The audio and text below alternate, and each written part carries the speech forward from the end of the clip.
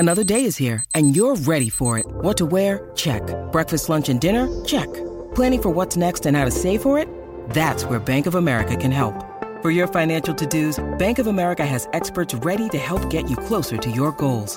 Get started at one of our local financial centers or 24/7 in our mobile banking app. Find a location near you at bankofamerica.com/talktous. What would you like the power to do? Mobile banking requires downloading the app and is only available for select devices. Message and data rates may apply. Bank of America N.A., member FDIC. When you need mealtime inspiration, it's worth shopping Kroger, where you'll find over 30,000 mouth-watering choices that excite your inner foodie. And no matter what tasty choice you make, you'll enjoy our everyday low prices, plus extra ways to save, like digital coupons worth over $600 each week. You can also save up to $1 off per gallon at the pump with fuel points. More savings and more inspiring flavors make shopping Kroger worth it every time. Kroger, fresh for everyone. Fuel restrictions apply. Hey, we love Burger King grilled dogs. They're made with 100% beef, and they're 100%. They're so good, they make us want to sing like... I can't believe it. Burger King made a grilled dog. Made with 100% beef. Flame grilled anytime you want. This July 4th weekend, put down the tongs, step away from the grill, and get to Burger King to try a grilled dog for just $1. Ask for the $1 grilled dog deal and get a classic grilled dog for $1. Only at Burger King. At participating restaurants on July 2nd and 3rd, limit 5 per transaction while supplies last.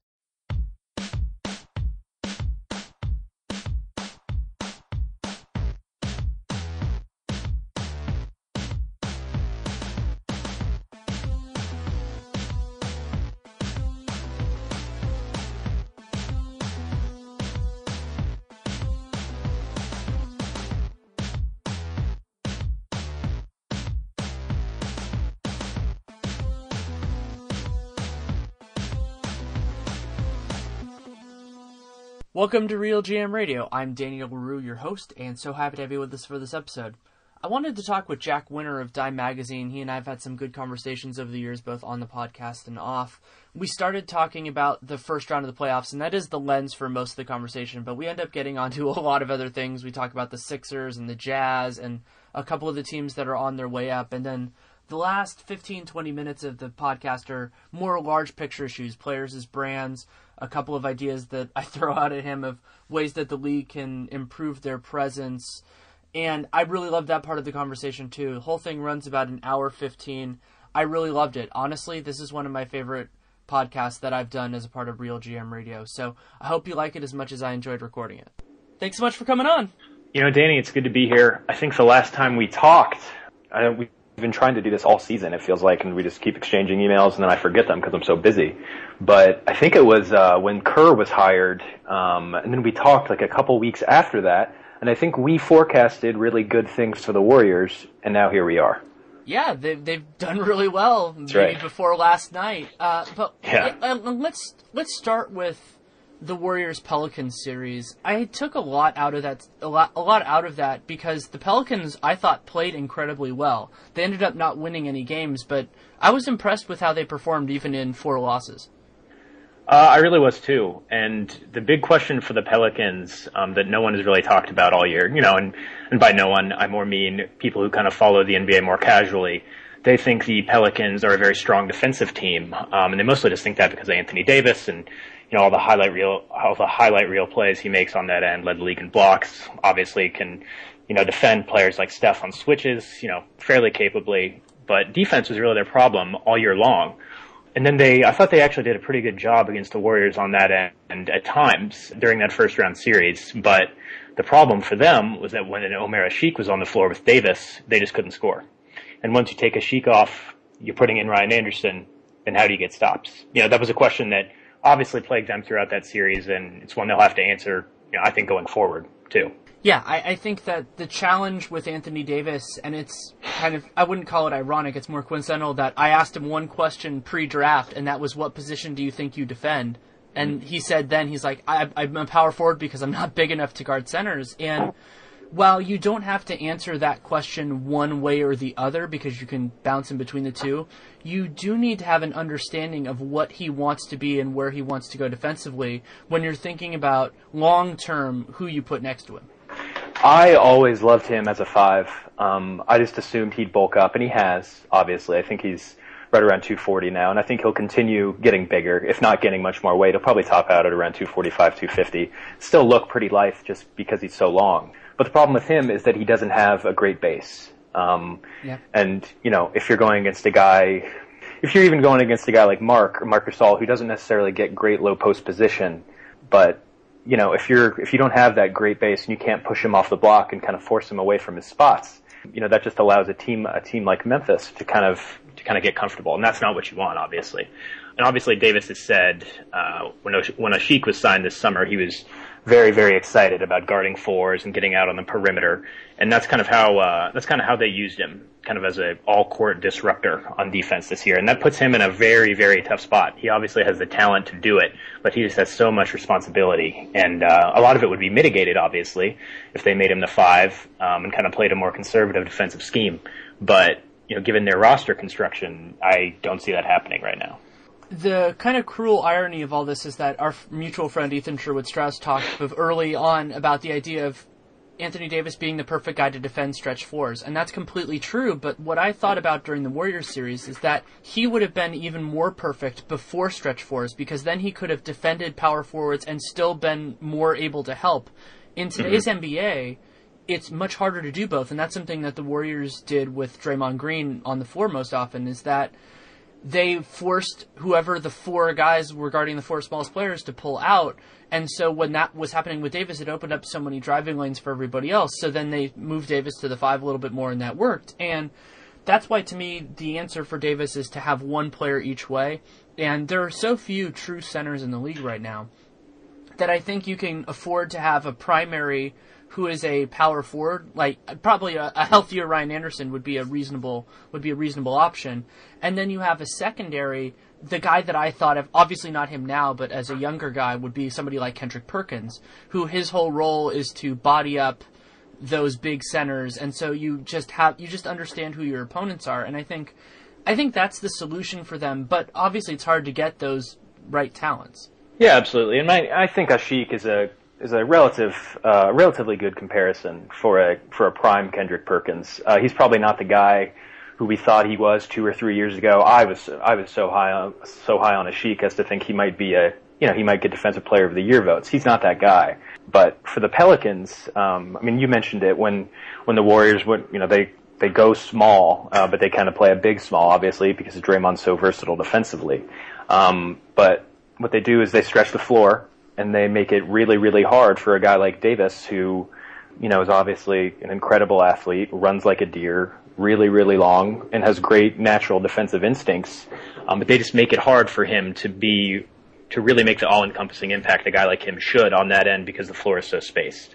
For the Pelicans to do that and really get better on that end, they're just going to have to answer some questions. And obviously they're set offensively. They were very, very good offensively against the Warriors, and really were for most of the season. And Davis is just going to continue growing. He was unbelievable against Golden State. We're obviously very, very high on AD, but I don't think anyone saw even an outburst like that coming. I don't have the numbers in front of me, but I'm pretty sure it was somewhere around 32 points per game on stellar efficiency numbers. The sky's the limit for him, obviously.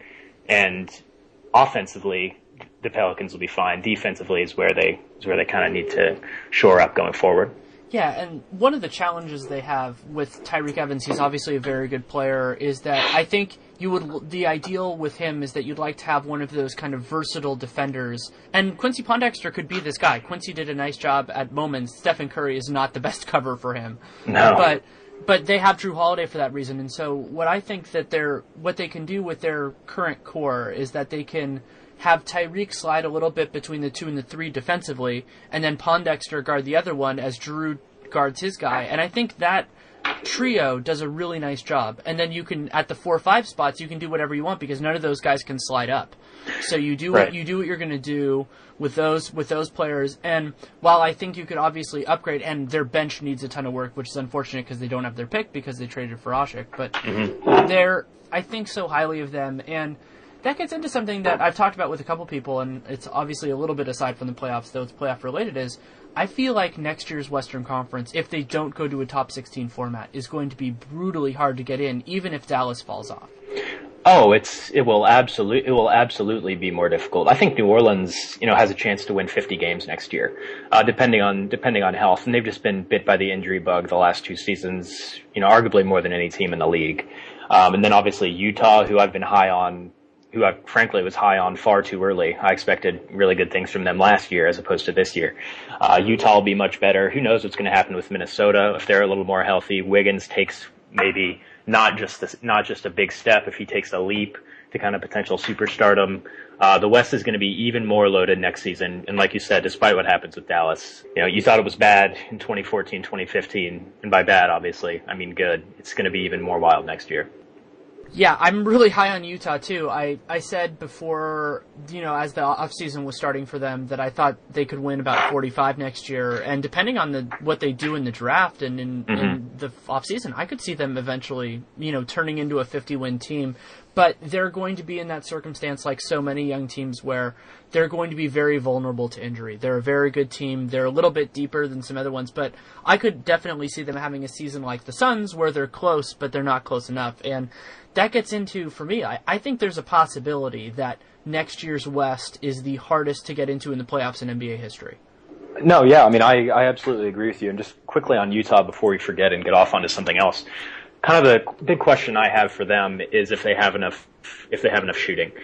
With their projected starters of Exum, Burks, and Hayward, that just doesn't leave much space. And obviously Hayward is going to be doing a lot of ball handling, but Burks needs the ball in his hands too, and Exum does as well. And when you're playing with 2 guys like Favors and Gobert, who don't necessarily space the floor, though they have actually showed some nice big-to-big passing here in the last 2 months of the season. It just, space becomes hard to come by on offense. And, offensively is obviously going to be the big question for them.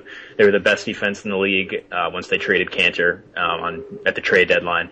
They're going to be absolutely dominant on that end next year. Offense is where the problems will be for Utah. And it's mostly because of lack of space. And I think it'll be interesting to see how they kind of try and mitigate that concern in the offseason. Yeah, my vision for them, and that's a great point, is that they use Burks and Exum and more as replacements rather than as a pairing. And I would look for a guy, I don't know if you've seen much of him. I haven't seen much of him recently. I watched him when he was younger. But Mario Hezonja, to me, is the guy for them. He's a good shooter. He's in transition. This is a team, to me, where Utah is going to succeed in the early days is actually paralleling the Warriors in this element, is that they should run off everything. Yep. And so they get stops. You have Exum, who is a really athletic guy. Hayward is nice in the open court. I like him a lot. So if you got a guy like Hezonja to basically be kind of the Gerald Green of this team in the sense of, hustles, gets transition buckets, hitch threes, maybe shoots a little bit too much. And then what I like about him, too, is that he has the 2-3 size, so you can bounce in between. And so then you use Burks, and then ideally you have a perimeter defender in that group, and then you get somebody else who can handle the ball. And I think you're a lot closer. And then you get if you can add a stretch 4 that can do something, then you can get a little more versatile. Maybe you can use some more defensive talents. I don't think Exum is going to be great, at least for now. I've ludicrously high on him. I had him number 1 in last year's class. I'm a little bit lower now. But I think it's nice to have a secondary ball handler, but they already have that in Hayward. I mean, they can do that. So I think that this is a very big summer for them. Next summer will be big for them too. Right. But they have the potential to really be remarkable. And if you assume, like all of us do, that Oklahoma City will be in the playoff picture next year, you start to wonder about how tight the margin is going to be for some of these teams. I mean, we could see a team that was in the top 4 this year not make the playoffs, not because they had a bad year, but just because they got jumped.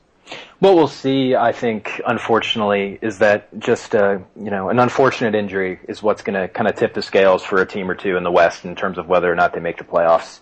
We saw that this year, obviously, with Oklahoma City, and I think we'll see even more next year, just because, like you said, teams are so tightly packed. I haven't counted, obviously, but I think there are 11 potentially very good teams in the West next year. Assuming Utah makes the jump, we think they will, and Phoenix kind of rebounds from what basically amounted to kind of a lackluster year this year. It's going to be wild, and we're kind of seeing now, actually, in the Western Conference semifinals, just how tightly packed it is now. Again, and for a while, kind of towards the last 2 months of the season, and it appeared that, this juggernaut that we thought the West would be was actually anything but. It seemed like the Warriors and the Spurs had kind of jumped ahead of the pack. And while that still might be the case with the Warriors, obviously that wasn't the case with San Antonio. Yeah, and one other thing before we get back into the playoffs is that the way that things are shaking out, and obviously we don't know if they're going to change the format, is that I feel really bad for the Phoenix Suns. I think that they've committed to a group that, while they're very good, they'd be probably close to the 5th seed in the East. They're just failing. They're just at the wrong place at the wrong time. And then the other dynamic with this is that the Philadelphia 76ers should be incredibly happy with this development because they have the Lakers pick next year. Probably. They're probably not going to get it this year. Right. And even if they get Kevin Love, and I personally don't think they will. I don't think they will either. But even if they got their best case short-term scenario, so let's say that's Kevin Love and another good player, not a max player, but a good player, I don't think they make the playoffs. And I totally agree. It's tough for me to see who they surpass, who is in the playoff field this year, let alone teams like Oklahoma City and Utah and Phoenix. I'm not sure what avenue you take to that. Even if, like you said, even if they sign a guy like Love and then kind of complement him with a B free agent, if you will, I don't see it. Yeah, like let's say they get Love, Cauley-Stein, and some point guard. Mm-hmm. I don't think that team. I think that team is on the outside. I think they're pretty good. I think they're probably in that mid to high 30s range, maybe even the low 40s. But right. I don't think there's really any chance, barring catastrophe like we're seeing in the playoffs from injury wise. I don't think you're going to see that get anywhere close to the playoffs in the West. Well, yeah, you said they might be pretty good, and that just won't cut it in this conference, as we saw this year. And that's a shame for Lakers fans, of course, and a shame for the NBA because obviously it's better for the league when the Lakers are good and competitive and making the playoffs. But they have a very tough road back to legitimate contention, and I think we'll see that here over the next couple of years. Yeah, it's a shame for the league that 3 of the 4 marquee franchises, and it's amazing that the one that's being run relatively well is the Clippers. Right. That 3 of the 4 are in trouble, and I think that all of them will have the ability to pull themselves out because they benefit from 2016 and the cap's going to explode, and as I've said for eons, cap space is more valuable for those teams than anyone else. Right. But they're going to have to be in the right spot, and I think that's why what the Nets did will always bother me, because they committed to a group that was fine, but that, like, if you were in a less marketable city, and this is, I'm not criticizing cities, like let's say Milwaukee. I'm not saying Milwaukee's a bad city. I actually really like Milwaukee. I've been there a few times, but it's harder for them to pull free agents. I think that the core that they did would be pretty good, but they have the possibility to get guys who are competing for MVPs. Mm-hmm. And granted, Houston just did that, and I give them all the credit in the world for getting Dwight Howard, but I think that you have to aim high, and I think the Lakers are going to do that, but that's the other huge factor with them. I wrote a piece for the Sporting News, cheap plug, and talking about how Rajon Rondo would be a mistake for them because they can do better than him. I'm absolutely on the same page with you there. I was down on the Rondo trade when it happened, and obviously I didn't think it would go quite this poorly, of course. No one did. Right, no one did. But I think there was a report from a couple weeks back that the Lakers have kind of soured on adding Rondo, and they only would if he was more receptive to a far more reasonable contract than the max that some people thought he might get, and that even he likely thought he might get before the trade. For the Lakers' sake, they absolutely need to kind of play the long game with Rondo in free agency if he's really the guy they want, and kind of let the market dictate what they'd pay him. Because I really don't think it'll be there. In today's game, Rondo is a very, very awkward fit. He was always a strange fit, but in a game where the floor is spaced, you want ball movement. Especially if he's not going to be a plus defender, he's an odd player, and especially for a team like the Lakers who runs Byron Scott's offense. I'm not sure how he fits there either. So we'll see what happens with Los Angeles and Rondo, but if I were a Lakers fan, I would not want my team to sign Rondo, to say the least. Well, let's move on to the still relevant teams. And for the series that I think we all thought the most of in the first round was Spurs-Clippers. And I feel like we're going to see the reverberations of this for a long time. It's one of those series that it's entirely possible, though a lot less likely now that the Clippers won Game 1 for reasons that I will I understand them. I don't want to trash the Rockets again. I already did that on Duncan. But I had thought about the idea that this series would be one of those kind of an oasis series in the sense that it was wonderful for basketball fans. It was a well-played series, but that it might not have the impact on this playoffs because there was a possibility that the winner, especially with Chris Paul's injury, was going to lose. But I feel like there are also long-term implications for the series far beyond this season. How do you mean? Just out of curiosity. Well, I think that it's more likely that Duncan and Ginobili come back. Because I was sitting there, and granted, I have a bias towards having Tim Duncan in my basketball covering life. Well, not covering life, but just I like watching him play basketball. And who doesn't? I feel like this would be such a weird way for them to go out. Yeah. And maybe Manu leaves, but I feel like they're going to go at the same time. I don't know why. It's just with their relationship and everything else. Manu had a little bit of a statement in I believe it was an Argentinian paper today, and it was kind of talking about his time. I admit that my Google Translate might not have been perfect. I don't speak Spanish, but I think that it would be a real shame if they did that. And the Spurs have some real opportunities this summer. And what I started thinking about as I was working on some pieces on them is if those guys decided to come back and decided to do it on a relatively cheap salary, they could be a very different type of super team if they really wanted it. Yeah, I mean, I absolutely agree. I think a big question for them, assuming that Timmy and Manu come back, is what happens with Danny Green. If they go after some of the kind of starrier free agents who it's long been reported that they've had interest in, LaMarcus Aldridge, Marc Gasol, those type of guys. Well, one, they'd need Timmy and Manu to take big pay cuts for that. But two, they might have to sacrifice Danny Green. And, I'm not sure that, it'd be worth it if you found a guy like Aldridge or Gasol, but that would just really change the kind of dynamic of their team. When you have defenders like Kawhi and Danny Green on the perimeter, that just kind of allows for a lot of mistakes, by other players, especially with a backline helper like Timmy.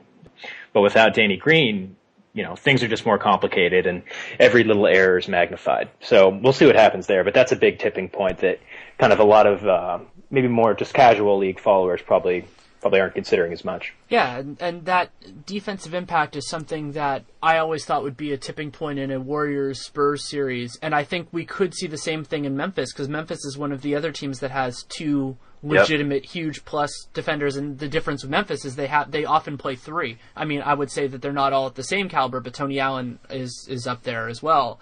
And I think that's part of what Memphis is doing that is giving the Warriors so much trouble once Conley got back, is that Conley, Lee, and Allen are all quite good, and they talk well, and they communicate, and they have good instincts, and that's hard for any team to handle, much less a team like the Warriors that really has one primary ball handler, and even really, he's really the only secondary guy, too. They have other guys who can pass, and they have a system, but Curry is the alpha and the omega in terms of Golden State's offense. And that's, in Golden State's starting five, who would you even say is the secondary ball handler?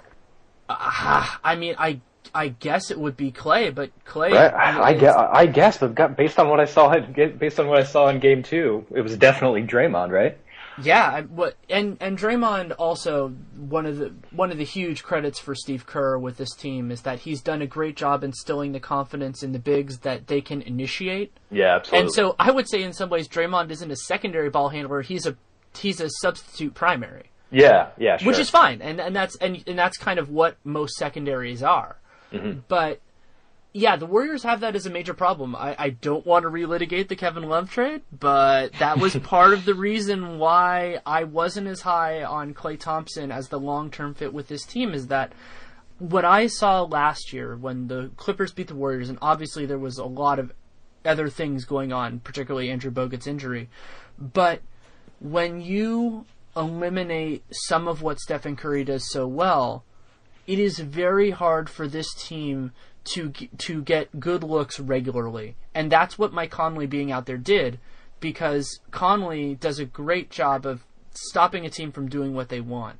Yeah. And also something Marc Gasol said after the game is that they were able to get Warriors players going in a single direction. And when you do that defensively and you know each other well enough, you see a lot of good defenses do this. Then it's kind of like in football, if you had called a play and then you had it and you were calling a lateral and only your team knew it, and so then you can adjust to something because you know where it's going more than the offense does. And so they can get into those circumstances with these guys, and if you're going to let the other 5 guys on this Golden State team beat you, if you're Memphis, you have a shot if you can score any points, and they scored enough last night. The thing you love about a team like Memphis with perimeter defenders like Allen, Conley, and Lee is that they can basically switch assignments on the fly. You know, in secondary transition, they can switch off-ball screens. They can switch on-ball screens if it's small, and really not give up too much. But then when they're matched up accordingly to their position, like Conley's guarding Steph, and then Allen would be guarding Clay. They do obviously an exceptional job there. You're not going to bully Tony Allen in the post, for instance, like Clay does to some smaller twos. And Conley just does a fantastic job getting over screens and getting skinny and really staying attached to Curry both on and off the ball. So yeah, obviously that's a major advantage for Memphis, and it's just something that the Warriors, haven't seen very often because, other than Memphis and perhaps San Antonio, there just isn't a team with the caliber of perimeter defenders of the Grizzlies. Yeah, when I watched their first series against Portland, the main emotion I felt was just depression, because this Portland team was so fun to watch and was such a good balanced team. Wes Matthews was huge for them. That my sincere hope with them, just like with everything else, is that we get to see them in the playoffs at full strength, and they have huge question marks. And one of the challenges with all this stuff, and I've written about this before, you might have as well, is that when guys are hitting their third contract, which is the first time they get unrestricted free agency, we learn a lot about what they want. And there are no wrong answers. If they want to get money, they can get that. If they want to go to a winning team, if they want to play in a nice area, we're going to see the same thing with Kevin Love, presumably this summer, maybe next summer. But LaMarcus and Wes Matthews have that right now, and it would be, as a basketball fan, it would be nice to see them stick it out in Portland. But I had this moment of dread during that series of, if we never get to see it, I'm just going to be disappointed. Well, and that brings up a whole bigger question for the Blazers, and it's that if this group stays together and LaMarcus resigns and Wes resigns and Robin Lopez resigns, he's a free agent as well, just how high is their ceiling? And I think we saw it we kind of saw it here this season, just right before they kind of hit a slide in mid-January, just how good they could be. I think they were top 7 or 8 in both offense and defense. They were right in line for second in the West, and then the injury bug hit them. Damian Lillard stopped playing so well, and they kind of became the middling playoff team that they ultimately were. But if this is their group going forward for the next couple of years, I'm just not sure that they're going to be good enough. Barring a catastrophic injury, to a guy like Durant or Curry, Gasol, someone like that. I'm just not sure they're going to be good enough to come out of the West, which, as we discussed earlier, will be stronger than ever going forward. Yeah, and some of that goes to the idea of defining success. And I think that if you're Portland and you can get to that level, how I would define them is as a conference finals team. And when you're a conference finals team, that means a few breaks could happen, and you could go beyond that. You could go to the NBA finals, and if you go to the NBA finals, you can always win it. But if I'm them, that's a really good ceiling. If you can be there, especially in a smaller market, Portland is a city that has trouble getting, that would have trouble pulling guys with cap space. They have much better chances at retaining their own guys because the people who play there seem very happy with it. Mm-hmm. And so you're in that situation where you have to be honest with yourself, and there's a parallel to it, which is the opposite, which is understanding. And this is something that Portland did very well, understanding that you need to build a team over time. And that's the opposite of that is what I think happened with New Orleans, which is that they found they had this great player in Anthony Davis, and they didn't realize that they were going to have him for 8 years, or the owners, actually more accurately, the owners said, we want to be better now. Mm-hmm. And so they sacrificed assets for the short term when the short term didn't really matter for them. And I think that what they have to grapple with, and some of it is out of their control, is I think they should be thrilled with being in that place, and then maybe you hit the jackpot and you get a guy picked in the early 20s that is a fantastic player and can change that scope, maybe you can get that guy. And they certainly could. And for me, there are a series of teams that, that would be great for them. I mean, Toronto might have gotten accidentally pulled into that boat by doing so much better last year that they kept the team they had as opposed to being more aggressive and getting something better. Just quickly on the Blazers before we move on, I was saying how, we're just not quite sure what their ceiling is, and I agree with you that, a team that could potentially make the Western Conference Finals is a viable contender to get to the NBA Finals. That's a team that should be kept together. But I'm not sure that, ownership and a vast majority of fans believe that. Only one team can win, their last game of the season. And however, most fans of the team that don't, are always disappointed and always asking to do more. But what could swing a team like the Blazers, for instance, who already has their core guys, Aldridge, Batum, Lillard, Matthews in place should they be re-signed, is just small steps from guys like C.J. McCollum and Myers Leonard, which we kind of saw against the Grizzlies, obviously. They both were very good at times, and they're young. They can get better. The small steps from ancillary pieces can really, really help a team that just might be on the fringe of being a legitimate contender, and the Blazers have a couple of those guys. So for them to reach that level, they'll just need McCollum and Leonard to step up. And something that we've learned from these playoffs and throughout the regular season is the benefit of being able to get 48 solid minutes from every position or as many positions as possible. That's something that I give Daryl Morey massive credit for with the Rockets, is that the Rockets have done a really nice job of getting low asset, low risk people for that. Actually, another team that's done that is the 76ers. They just don't have the guys above that. That's a good point. They don't have the top end, but guys like Robert Covington, Covington is clearly, to me, a rotation player. And so, just real quick before we move on, because we're not going to talk about Philly again. I love watching Philly, by the way. They're one of my favorite teams to watch in the league. Anyone who's down on Philly, on their process, I get it if you think it's, a disgrace to the game or whatever, and you're, flaunting the rules, whatever your opinion may be. But that team plays very, very hard. They space the floor as much as they can with, limited shooting talent, and Brett Brown really has things going in the right direction there. And I really think we'll start to see, we actually saw it in the second half of this season. Once Nerlens Noel started coming on, like you said, Robert Covington was a find. Maybe guys like Jeremy Grant, turn into viable rotation players. But I think we'll start to see the steps, in their road to legitimacy next year, when Joel Embiid comes back. And I really think things are going in the right direction in Philly, despite their record and despite the kind of public laughingstock they've become. I wholeheartedly agree. The challenge with them in some ways now is they have so little money on the books is when do they want to spend? Yeah. Because if they want to, they can be a factor. I don't know that they'll get people this year, but they can be a factor in some things. I'm actually toying with a piece that we'll talk at length about this. But but they can do that, and they do you want to put in the money when you think you're about a year or two away. This is actually something the Blazers did with Wesley Matthews. You want to get those guys so that they're coming into their own as the other guys are moving into it, because then they can gel together before their prime. And that's something that the Oklahoma City core did. They did very well building that core before they traded James Harden.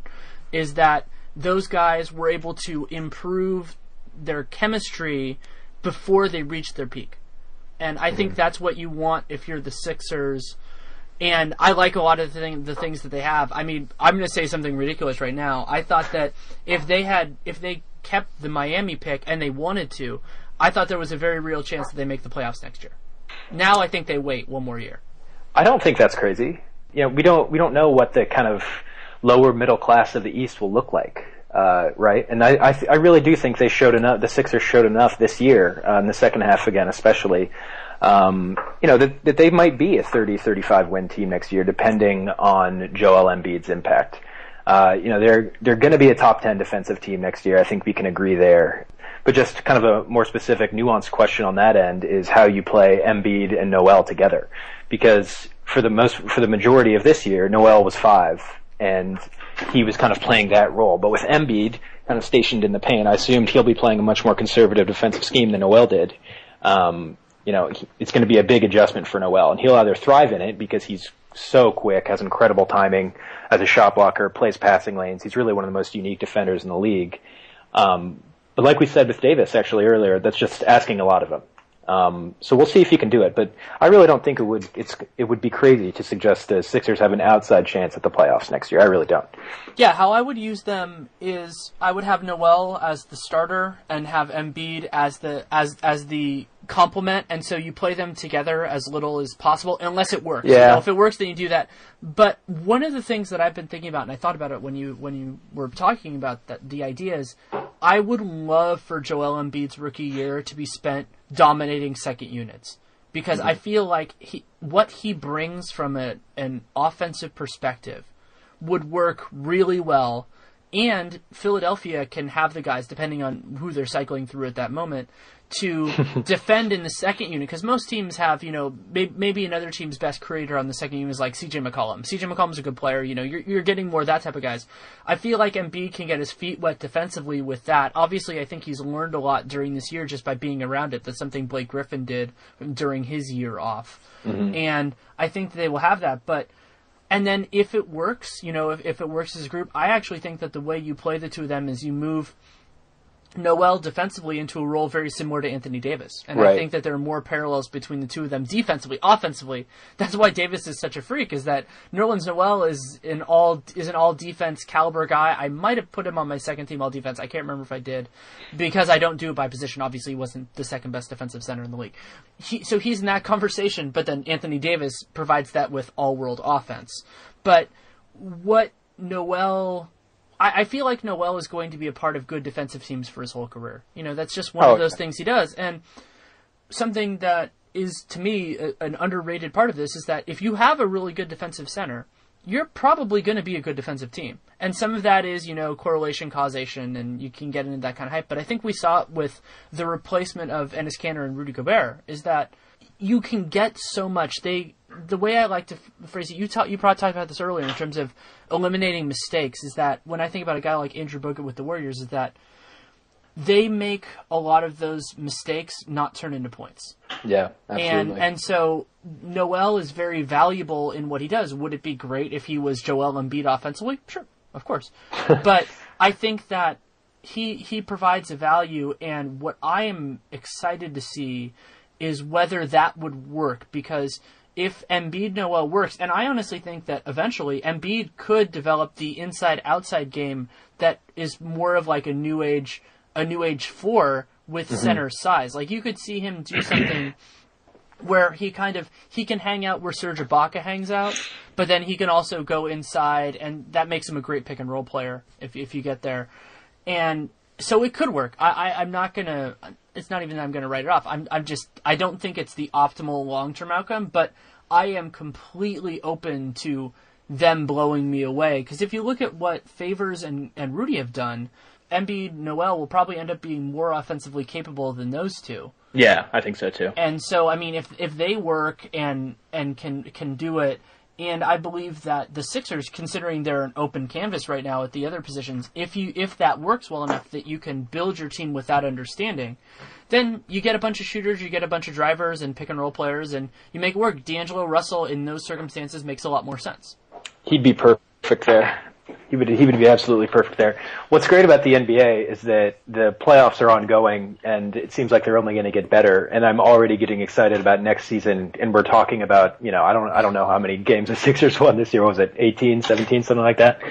18, one more than the Knicks. All right, 18. But I'm already getting excited about the Sixers, and obviously next season is months away from happening. But just before we move on from them, because we have to at some point, I know, unfortunately, in terms of Embiid and Noel and whether or not they play together next year, I think that's ultimately a team-building question. Are they content kind of going through growing pains that will be associated with, playing Nerlens at 4 for the first time in his life? Because obviously that will be the long-term formation that they want, right? I highly doubt that Philly would invest so much time and energy and, draft picks, obviously, into those guys, and then have one come off the bench. Eventually, they'll want Noel and Embiid to play alongside one another. And while that might not be the next thing for them to win games next year, it will be the best thing for them for their long-term growth. So yeah. We'll see what happens there, and I think that's kind of one of the biggest questions facing them going forward. And heck, maybe they'll draft Karl Anthony Towns, and then they'll just create a Hydra, and it'll be amazing. That would be amazing. Well, if you recall, we almost got it with Noel and Davis. We did have it. Yeah. So I'll tell a very quick story with that. I made a decision that draft. I actually wrote a little bit about it for Real GM. That full credit to Adrian Wojnarowski. He's an incredible writer. I wanted to have a draft without having anything spoiled for me. So I was off Twitter. I was off everything. I'm a big draft nerd. It's how I started with Real GM, actually, a whopping 6+ years ago. And that was the draft that I had nothing. So when that pick happened, I was actually jumping up and down. Probably. I have to think back. I was so excited. It was one of those moments that are like, this is going to be amazing. And that was back before Ryan Anderson got some of his maladies. So I was thinking, that team is going to be a new age NBA team when they get, when they get a coach who can appreciate it, they can do all these things. And then I heard about the trade, and I was crestfallen. I mean, that's the best way to put it, because when you're like us and we're fans of the league in general as opposed to a singular team, you want those experiences. And it was incredibly disappointing that we haven't seen it. And I don't want to share how much time I've spent playing the NBA 2K games with those guys on the same team. I haven't been doing it. It's one of those things, but it's very frustrating. But I'll transition into something that we just talked about, which is the middle class of the East, because a couple of those middle class teams made the playoffs this year, and I would classify that as the Bucks and the Celtics. Right. From what you saw in the regular season and in the playoffs, do you think that there are those spots that we would expect them to be in the playoffs? Let's assume they stay East and West separate for the next, 4 or 5 years. Well, the Celtics just have so much room for flexibility in terms of cap space and draft considerations that, we're really not sure, right? I think the group that we're seeing now, actually kind of their transition all year. I don't know how many players went through Boston this year. It seemed like over 20. Brad Stevens had a great quote about that, actually. They're just kind of in flux right now, and I think they'll continue to be for next season, certainly, and maybe even the one after that. But Milwaukee appears set for me, even after making the Brandon Knight, Michael Carter-Williams trade. They kind of struggled after the All-Star break this year. They got out to a very nice start, kind of were the surprise of the league, other than Atlanta, for the first 3 or 4 months of the year, and then kind of had a letdown. I'm looking at their record now. They were 31-23 on February 20th, and they finished the year 41-41. Obviously, that's not a good finish. And integrating a new piece like Carter-Williams was a big part of that. But I really think they're set for a long time. Giannis obviously has many steps to take. And Jabari Parker, he was very, very, very good, really, really coming on before he tore his ACL. I believe it was late November, I think. Yeah, that sounds about right. Yeah. I think they're absolutely set as a playoff team for the next several years. Their peak remains to be seen, just because we're not sure how good Giannis and Jabari can be. But if those guys reach their ceilings, Milwaukee can really be an Eastern Conference contender for years to come. With the Celtics, like I said, they just have so much room for flexibility going forward, which I assume they'll use it. It's harder to say. Yeah, and I fully expect to see stronger seasons out of Indiana and Miami, because those teams both have lots of talent that was missing due to injury, and that will squeeze it a little bit. I think that the Nets are an easy team to mark out there. But it's so funny, because I think we're going to see if they maintain the separate conferences for the playoffs, I think we'll see fun playoff races on both sides. It's just going to be that they're one tier or maybe 2 tiers apart from one another. The Western teams would finish, and the bottom teams in the West, I think, would finish in the 3 to 5 range in the East, and then those East teams would be out of the race. But so some people would say, hey, that makes it more exciting. I'm somebody who's partial to, I think the best team should make it. I also think that makes it a more fair route to the championship and everything like that. But it would be fun to see how they go. And I think, again, talking about the idea of what teams could be, I sincerely hope that we get even a 30 to 40 game stretch of this Miami team that I think we all saw when they did the Goran Dragic trade at the deadline before, sadly, Chris Bosh's medical news happened. I mean, I think they could be dynamite in a bottle to watch, and they could win a bunch of games too. I mean, you look at their starting five. It's Dragic, it's Wade, it's Deng, Bosh, and then Hassan Whiteside. That's as talented a starting five, arguably, as there is in the league. Obviously that, on paper talent doesn't equate to wins, and Eric Spoelstra has a big task at hand in terms of kind of revamping his team's offense and in their defensive scheme, especially, with all those guys in tow. And then obviously their bench is really, really poor. So the Heat certainly have the talent to be very good next season, though. And just kind of getting back to what you were saying about the discrepancies between the races in the West and East, is that we would have had that in the East this year. We really would have had some, heated competition for for those playoff spots. But injuries just ravaged the league this year, and it ravaged the East. The Indiana Pacers should have been a 50-win team this year. Miami, obviously. I think we'll start to see that here next season, hopefully.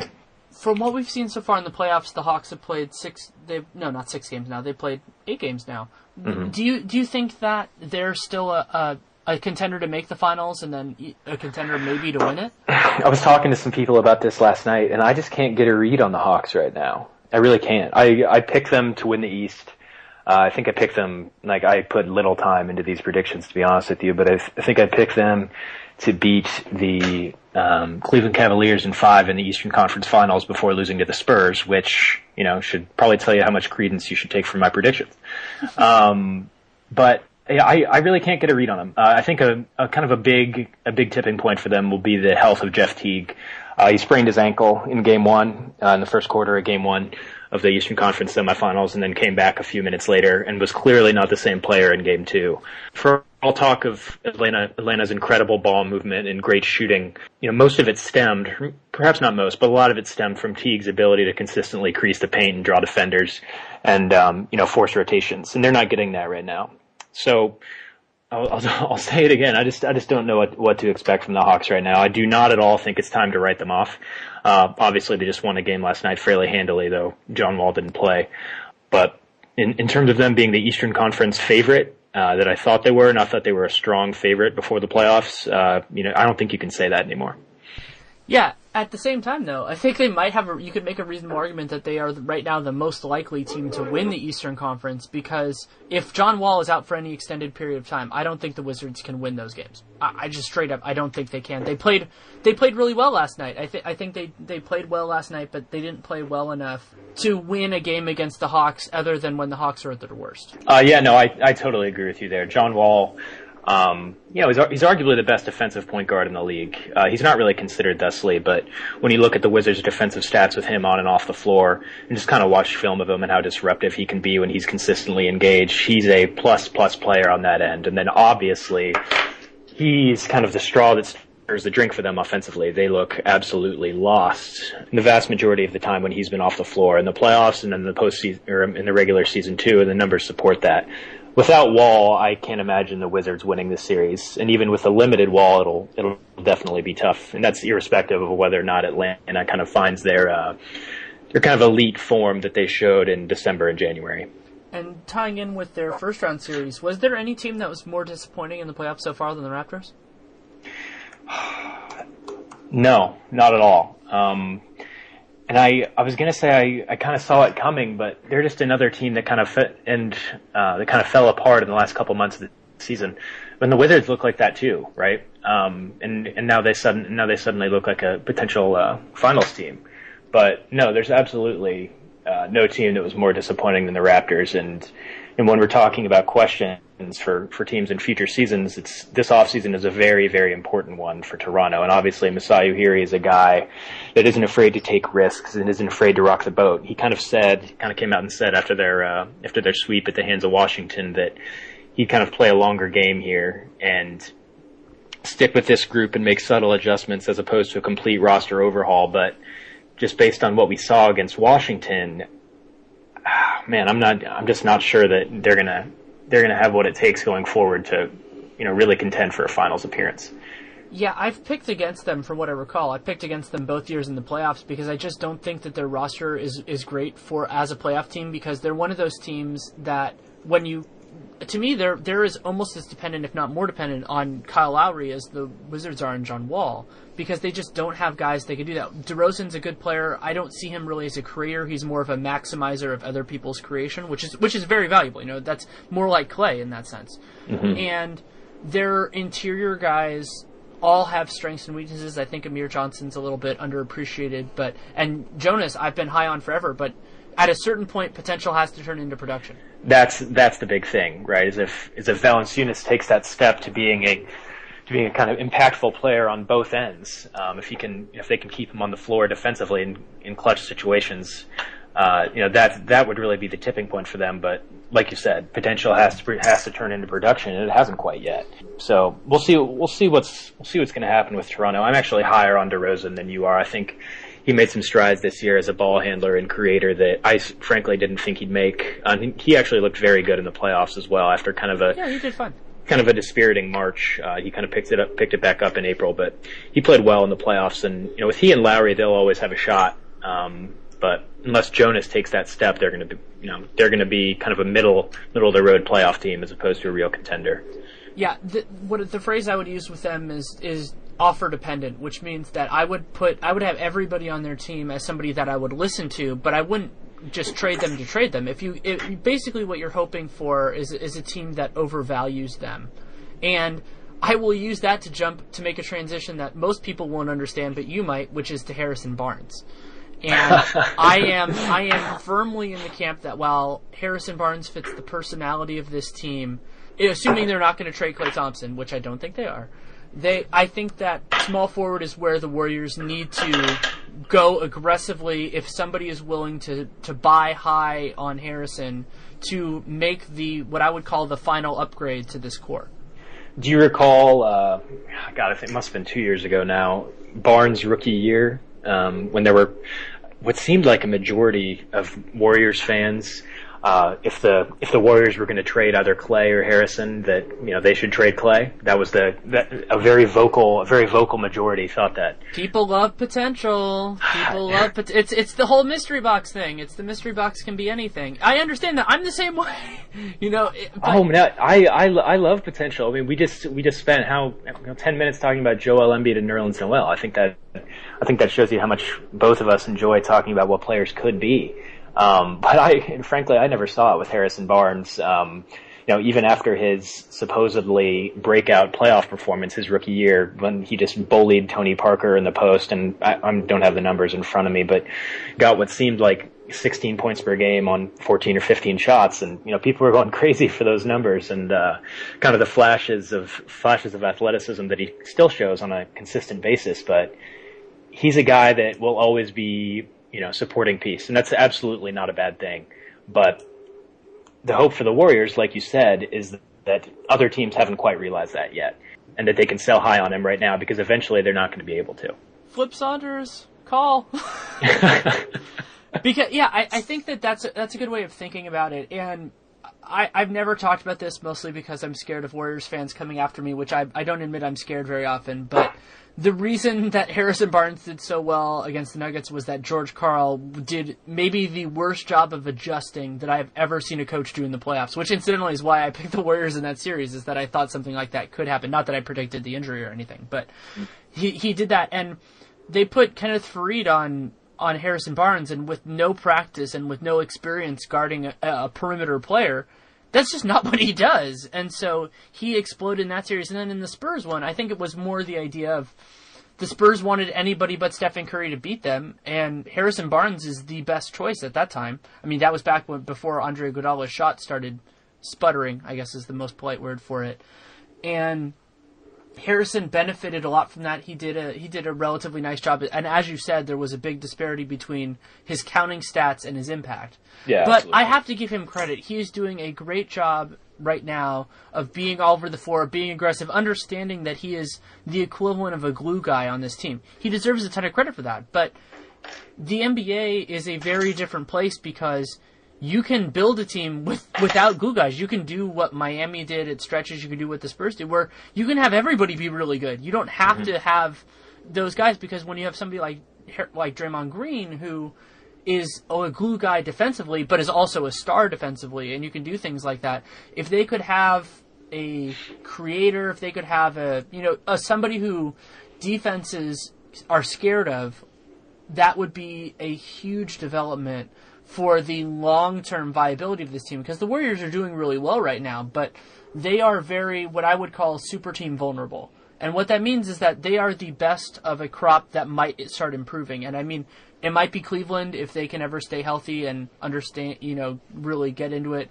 It could be wherever Kevin Durant goes if he goes somewhere else. It could even be Oklahoma City, if things work out. And so if the Warriors are happy where they are and they have a very good chance of winning the championship this year, they can do that, and I wouldn't fault them for it. But I feel that they could get better than this, and I think they could get substantially better than this.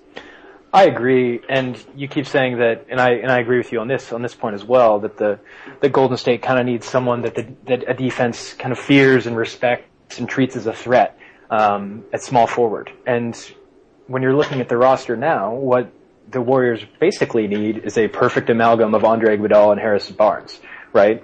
A guy that has to be respected to the three-point line, but can also put the ball on the floor, play nominal point guard so Steph can work off the ball. If Steve Kerr could combine Iguodala and Barnes' talents, the Warriors would have that guy. Unfortunately, it's not quite that easy. Or they can sign Anthony Davis in 2017. There you go. I think that sweepstakes will be pretty heated. Oh man! Well, the Anthony Davis thing. I mean, I wrote a piece that got a little bit of negative attention on it, but because I wrote about how if he wanted to, and I actually think he should, he could be an unrestricted free agent in 2017 by taking his qualifying offer. Right. Exactly. It's a huge financial risk, but real quick, for a guy that talented though, and a guy who's who by all accounts will be an all-time great, is that financial risk really there? What injury could he possibly have where a team wouldn't sign him to a max deal? You're right. Since we haven't seen each other, I haven't played the Anthony Davis injury game with you. The Anthony Davis injury game is what would it take for a team to not offer him a max contract? And to give you a little bit of loss of a limb. I think microfracture is the word that you would have to hear. Oh, really? I seriously think it would take much, much more than that. Like something absolutely catastrophic that would leave him disabled. I'm dead serious. Yeah. So to me, yeah. In that case, so yeah, if you're making that argument, and I certainly think that's fair, then really he's making a risk because you have the downside possibility, a small risk, but also you have the short-term loss of 1 year's salary. But we could be looking at 2017 because that will presumably be the next year with a new CBA of a change in the concept of a max contract, and even if they bump it up, let's say 5%. Like they go from 25-30-35 to 30-35-40, which seems possible to me, especially with you see the relative power of LeBron James and Chris Paul in the Players Association, which is unusual historically for the NBPA. I think we could see something like that. But for me, it's not even as much about the money. It's about having the power to influence the direction of your team. I mean, you think about LeBron James, and people sometimes talk about, he should have won Executive of the Year, all the stuff he's been doing. He's done a pretty good job doing that. He did a lot better than Dwight Howard did when he was apparently rumored to have a hand in the personnel moves. I think if you're Anthony Davis, you look at what LeBron went through that first time with the Cavs when they just kept on doing these short-term fixes. They kept on taking risks on guys that didn't make any sense with him. I mean, his best teammates were often guys who couldn't shoot, like Larry Hughes. Sorry, Larry. I mean, when there's a URL, I don't know if it still exists. I believe it was something like, hey, Larry Hughes, stop taking so many bad shots.com.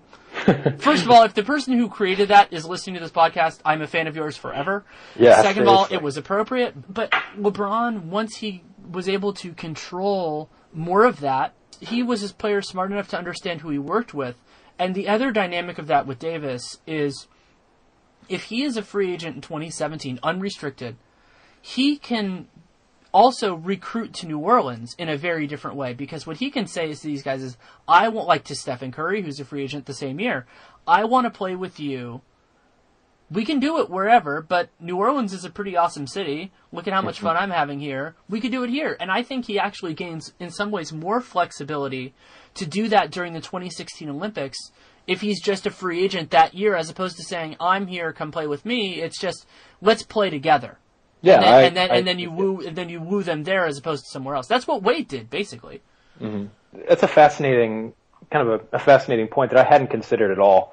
To be honest with you, I just hadn't thought that far ahead. I can barely consider Kevin Durant's free agency next summer, but yeah, that's an avenue that if Davis is comfortable taking, taking the 1 year qualifying offer and sacrificing, you can't see me, but I'm using air quotes here, sacrificing all that cash just for 1 year.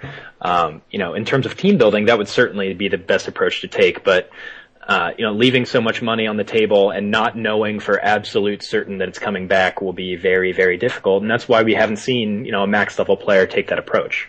Yeah, and we could actually, there's an outside chance we'll see it this year, just because there could be a substantial difference in terms of the max contracts. And to get CBA nerdy for a second, because it's in my blood, the way that this matters is because a player's contract is dependent on the first year. You can only rise or fall a certain percentage based on that first year. So if you're Kawhi Leonard and you can get $20 million next year as opposed to $15 this year possibly, and Amin Elhassan of ESPN did a great job laying out the possible max contract structure. So if you guys have ESPN Insider, read it.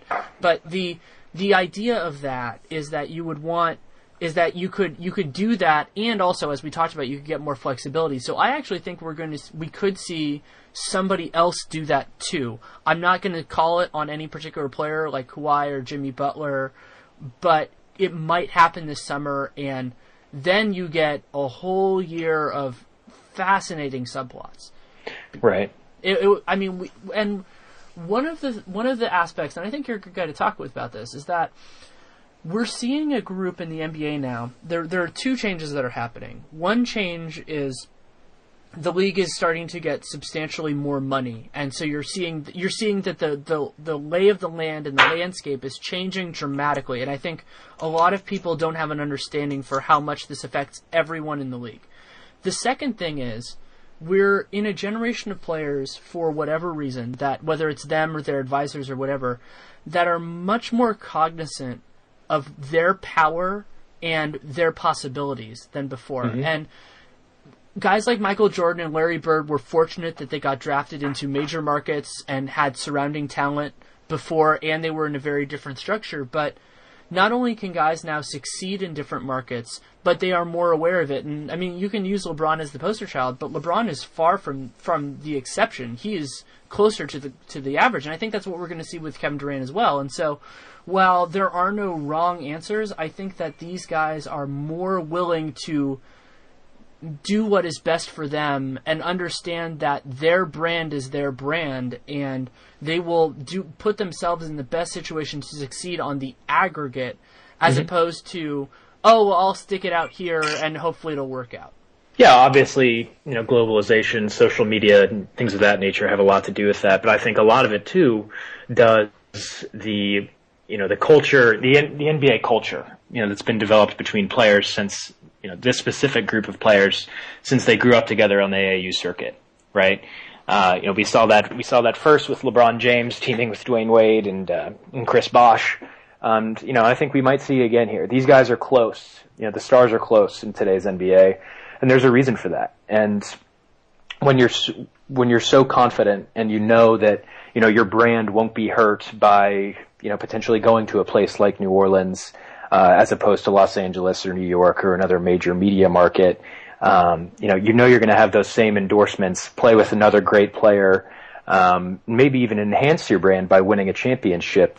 That just makes free agency all the more interesting.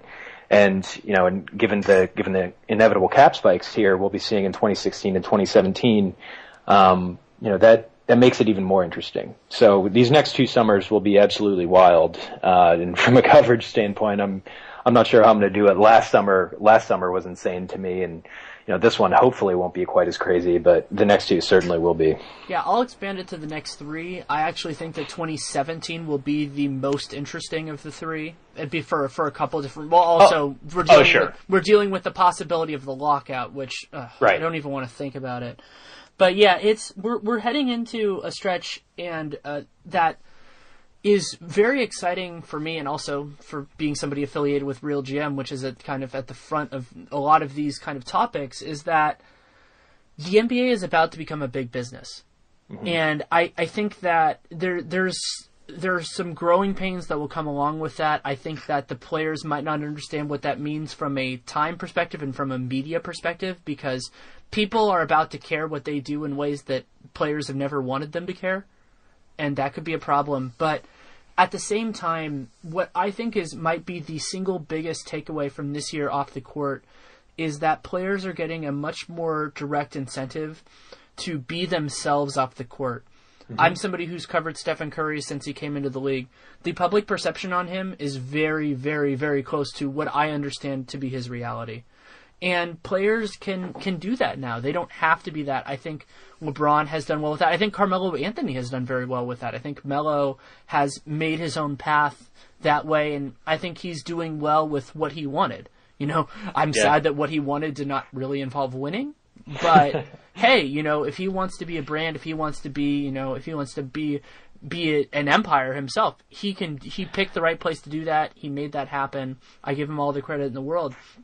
But we're seeing it at smaller levels too. I mean, you see guys who have Twitter followers. Damian Lillard, I think, has done one of the best jobs of building a brand himself that maybe anybody has done in all of professional sports, much less North American sports, because people like him for him. And what these people found is that if they're not jerks, and if they build off of the positive aspects of themselves, and they listen to the smart people that are in their corner, they can develop a very different following. And one of the best things that the NBA has done in a lot of ways for me is that they have encouraged people to become fans of players and fans of the league as opposed to fans of a single team. Mm-hmm. And to me, that's how you build it. If you want to be the next NFL, that's how you do it. And yeah, you can run into long-term consequences in terms of what the NFL has to go through, that people would rather stay home and watch all the games as opposed to going to see their team play. But that's a relatively small concern if you can get people to just say, hey, we're the best league in the world. We have the best players in the world. We let them be themselves. And basketball is the single best sport for that because it is both a team and individual sport in a way that baseball and football just are not. And so they can use this and build on this to develop stars in a way that they always wanted to but never could. Well, if you're looking for an indication of how you so eloquently put it, has there ever, or just think of the shift that Kevin Durant has made to his public persona here over the last year. He went from kind of a choir boy, if you will, in the nature of Stephen Curry, to a guy who is openly contentious with the media and, hasn't been afraid to kind of rankle some social media feathers every now and then. And is he any less popular for it? I'd say no. He's still arguably the second most popular player, second or third most popular player in the NBA, considering Steph's rise. I think that's a very good indication of it. Same with Russell Westbrook. The NBA really has become an avenue for these guys to be themselves and build a brand that, they can kind of construct. And it's unique to the NBA, not only because, like you said, basketball is more of an individual team sport than anyone else, but during games, we see these guys' faces. They're not wearing helmets. Things like that, that people don't really consider, but really go into, everything that makes an NBA player's brand, so much bigger and so much more marketable than a football player's or baseball player's, for instance. And also you see their personality on the court so much more because they impact every facet of the game. When you're watching LeBron James play, you're watching LeBron James. It's more like kind of a real big actor in a movie, where you're seeing them and you know that they're a part of it. And if you want to see him play, you can do that. And basketball is a sport that enables all of that. The Warriors are Stephen Curry's team. They're a team that works because he's there. And the NBA is a sport that is also very supportive in that sense of role players. I think something that I've gained such a huge appreciation for Tony Allen over the last couple of years, but particularly this playoffs, because he's just a destroyer. He's a wrecker on defense. His personality exudes. It's through. You can see it through every pore. I'm sad that since I was at the game last night, I didn't get to hear the mic'd up stuff. Apparently, it was unbelievable. It was quite good. First team all defense, and so I think that we are in a place now where it's not just the stars. Everybody can do that. Brandon Jennings is another guy who has a very interesting Twitter thing. He's actually started some music arguments from what I recall. Mm-hmm. But and so what they can do is these are guys who put their personality into the sport, and basketball is also a sport where very often your personality on the court can be a reflection of your personality off the court. And so you see guys, guys like LeBron who are more unselfish and do all that kind of stuff. But if you want to do it with your personality, and you can succeed in so many ways now. And that's great, and if a guy doesn't want to do that, if he wants to maintain a quiet presence, they can do that too. There's nothing wrong with that. But there are so many more positive avenues, and I'm really excited to see where this goes. You put it better than I ever could. I completely agree with you on all points there. Well, thanks. I think about this a lot. It's I can tell. Because there's a big picture here that I'm somebody who I'm not going to talk about where I've been involved in it, but who's been involved in politics a lot. And I think that there are a lot of parallels that NBA players should be scared of, but there are some parallels that they should be excited about. And it's what the NBA needs. The only thing that they need to do is they need to make League Pass more accessible, and they need to stop this. Again, another one from our colleague and friend Ethan Sherwood-Strauss. They need to stop letting the NCAA be such a big thing. Yeah, because I agree with you there sure. They need to fully embrace, we are the best in the world. They are a feeder. Americans, in almost all facets, embrace the best. It's what they do. It's why it's a part of the reason my theory on why Americans broadly, though it's getting better and props to them for it, have never fully embraced MLS, but are actually going more towards Champions League and EPL and things like that, because you want to see the best in the world. It's why people watch the Olympics and everything else. And the NBA needs to focus a little bit more on that and say, you can basically like make college basketball feel like high school basketball, which is how it feels to me now. It certainly looked that way this season from what I watched. I watched fewer college basketball this season than I have at any other point in my life. Yeah, I fell in love with basketball through college basketball when I was at UCLA, and as I've covered the league now for 6 years, it starts to feel now to me like high school basketball felt to me when I was in college. And it just happens. Real quick, what's interesting about that from our perspective specifically is that you went to UCLA, I went to Kansas. Obviously, we're watching very, very good college basketball, and it's just such an inferior product on all levels compared to the NBA. And I totally agree with Ethan and you in terms of the NBA needs to do what it can to limit the influence of college basketball. But the question I have is, does that risk alienating a certain subset of people who just consider themselves basketball fans as opposed to NBA fans or college basketball fans? It definitely makes it a harder marketing job to do, but I certainly think you can do it. I mean, if you focus on best and you don't, there's a way, again, going back to politics, that you can do this in terms of positive messaging, that you make the negative the implication. And the other component of that, and I don't necessarily want to open this Pandora's box, but the other way to do this is by changing the draft process and making it a little bit more open, making it a little bit more flexible, and forcing the NCAA's hand to basically allow people to come back if they don't, let's say if they don't latch onto a team. And if the NBA opens up their process and expands their rosters and does some tweaks, then what you're also doing is not only are you forcing the NCAA to become a little bit more flexible, which helps the players, and I think that the NBA players would actually be very receptive to that because they understand the process. So it's kind of one of those rare common grounds between the players and the owners. But it also does this really fun implication of like, oh, these are the guys that can't make the NBA. And you never have to say it, but you'd be like, hey, this guy, props to him. He tried to make it. He tried to come out after his freshman year. He went to training camp with the team. He didn't make it. Now he's back in college. Yay, he's back in college. We can celebrate him. But hey, these are all the guys who beat him out. This guy's great. He couldn't make anyone's 15. And the other component of that, and this we can end it here. This is my favorite crazy idea. Is I wrote a tweet about it. I've been thinking about it a lot ever since. Is that the NBA should open up non-postseason roster spots for 10-day contracts for guys after their college season ends. So that's a fascinating. If you could give Jahlil Okafor a 10-day on the Sixers, let's say, or wherever, and so they're not postseason eligible. They're not going to go through anything like that. And I would even say if you have to code it in there that it doesn't take away their Rookie of the Year eligibility. But even if they don't necessarily play in games, but say, hey, this is what life is like in the NBA. You want to get a sense of it, we can sign you to a 10-day or 2. That's all we're allowed to do. We can't, you have to go through the draft process, whatever that process is. But it would give those guys that process. And if the NCAA wants to be jerks about it and say, oh, if you do that, then you can't come back, then that's not the NBA's problem.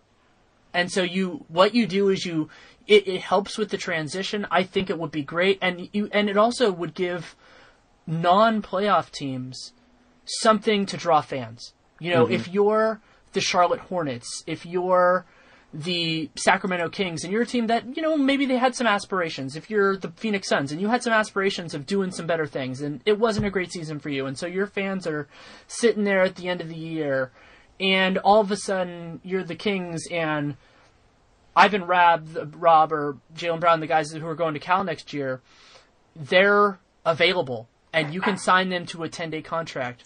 All of a sudden, those games become the must-see games of the year. Mm-hmm. And all of a sudden, then the NBA has games that they can put on NBA TV. They can say, hey, these are the guys who are next. Those players get unbelievable exposure, both on a public knowledge standpoint and from a learning what the NBA is standpoint. So, yeah, it sucks for college, but who cares? And we've been talking about building a brand here for what seems like 20 minutes, and think about that for a guy like Jaylen Brown, Ivan Robb, or Jahlil Okafor, people of that ilk who are going to be marquee players in the NBA eventually, just to become kind of a flash in the pan for a little while before their NBA careers begin. Think of the marketing opportunities there. And think about the flash, even a guy like Wiggins. Right. Wiggins would have done that. Dante Exum, if you would have him. I mean, maybe if you were Dante Exum, you might not want to get that exposure because you have the mystery component to it. But right, yeah. If Joel Embiid, Embiid was hurt, so I guess he wouldn't have really done. But it's one of those. Another way to build a brand also makes the instant transition from college fans to pro fans. It's not, hey, look at this guy from Jimmer Fredette from a few months ago. He was a wonderful player. Look at him on the team. Hey, it's the next week. Here he is. He is on NBA. I like that one especially because it allows the possibility for people like us who kind of watch too much basketball, so understand how much trouble a guy like Fredette would have translating to the NBA. Kind of gives us a little more credence than the many college fans who thought he'd come in and immediately become a 20-point scorer just based off his college days. So, can you imagine what would have happened if Jimmer had been allowed to sign a 10-day with the Jazz after his last season at BYU? Oh, wow. It would have been amazing on so many different levels. I mean, it would have been sellouts, it would have been league pass, and if you want to be really fun about it... And it would have been a disaster. It would have been a disaster, but if you're the NBA, then you just coincidentally, right as those open up, you offer a free league pass. Yeah, there you go. For a couple of days, and you just try to get people. I mean, and the other thing, and we can really end on this, is I've said for a long time that they should do what I call a showcase game once a week on some network. I would guess it would probably be ESPN or TNT. I'm sure they'd agree to this.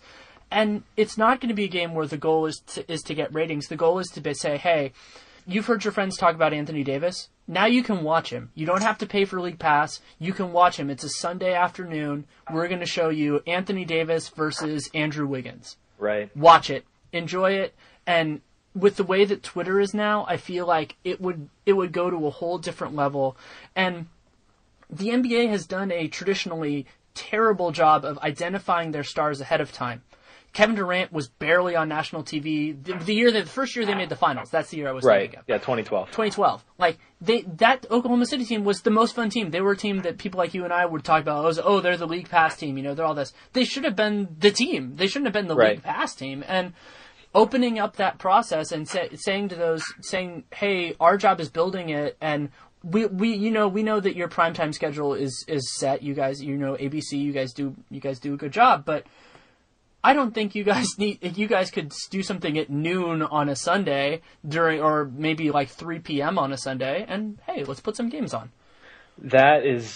I've liked all your ideas thus far, and frankly, I don't know how you have the brain space to think of them and then, analyze as much of actually going on that you do. But I don't sleep. I thought I wasn't sleeping, my God. But this one seems by far the most realistic. Like, I actually think we could see this happening, and frankly, I don't know why it hasn't happened already. Yeah, so I totally agree with you there. That'd be awesome. That'd be great. Well, we've talked enough. We've talked a lot. So thanks so much for taking the time. It's always a pleasure to talk with you, man. Yeah, man, absolutely. Talk to you soon. Thanks again to Jack Winter for taking the time to come on. You can read him at Dime Magazine or dimemag.com, and you can also follow him on Twitter at Armstrong Winter. That's ARMSTRONGWINTER.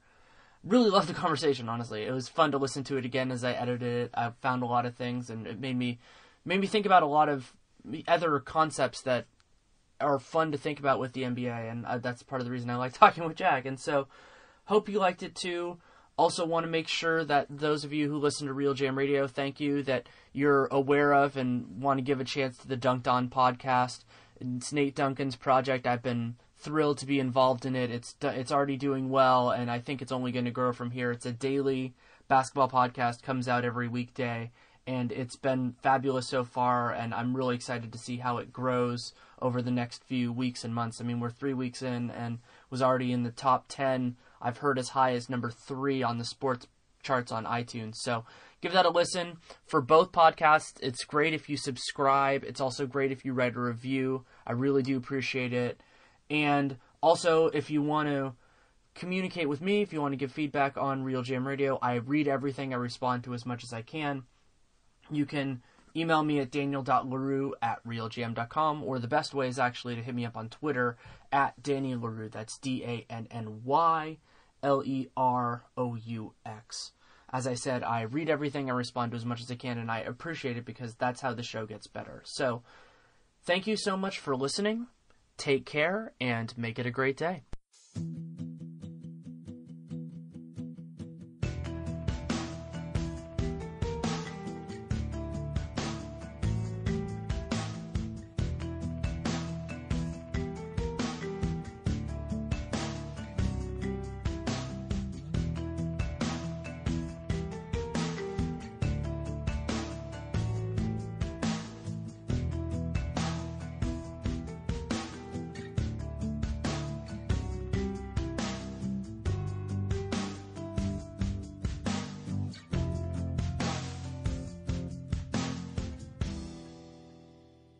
When you don't go to Geico.com, car insurance can be confusing. Like Swedish techno confusing. Bark, bark, meow, meow. Dance with me, purple cow. Bark, bark, meow, meow. Ooh, you lovely cow. Geico makes it easy. With 24/7 access, all you have to do is go to Geico.com and you could save money on car insurance. It just makes sense. Unlike, Dance with me, purple cow. I like your move.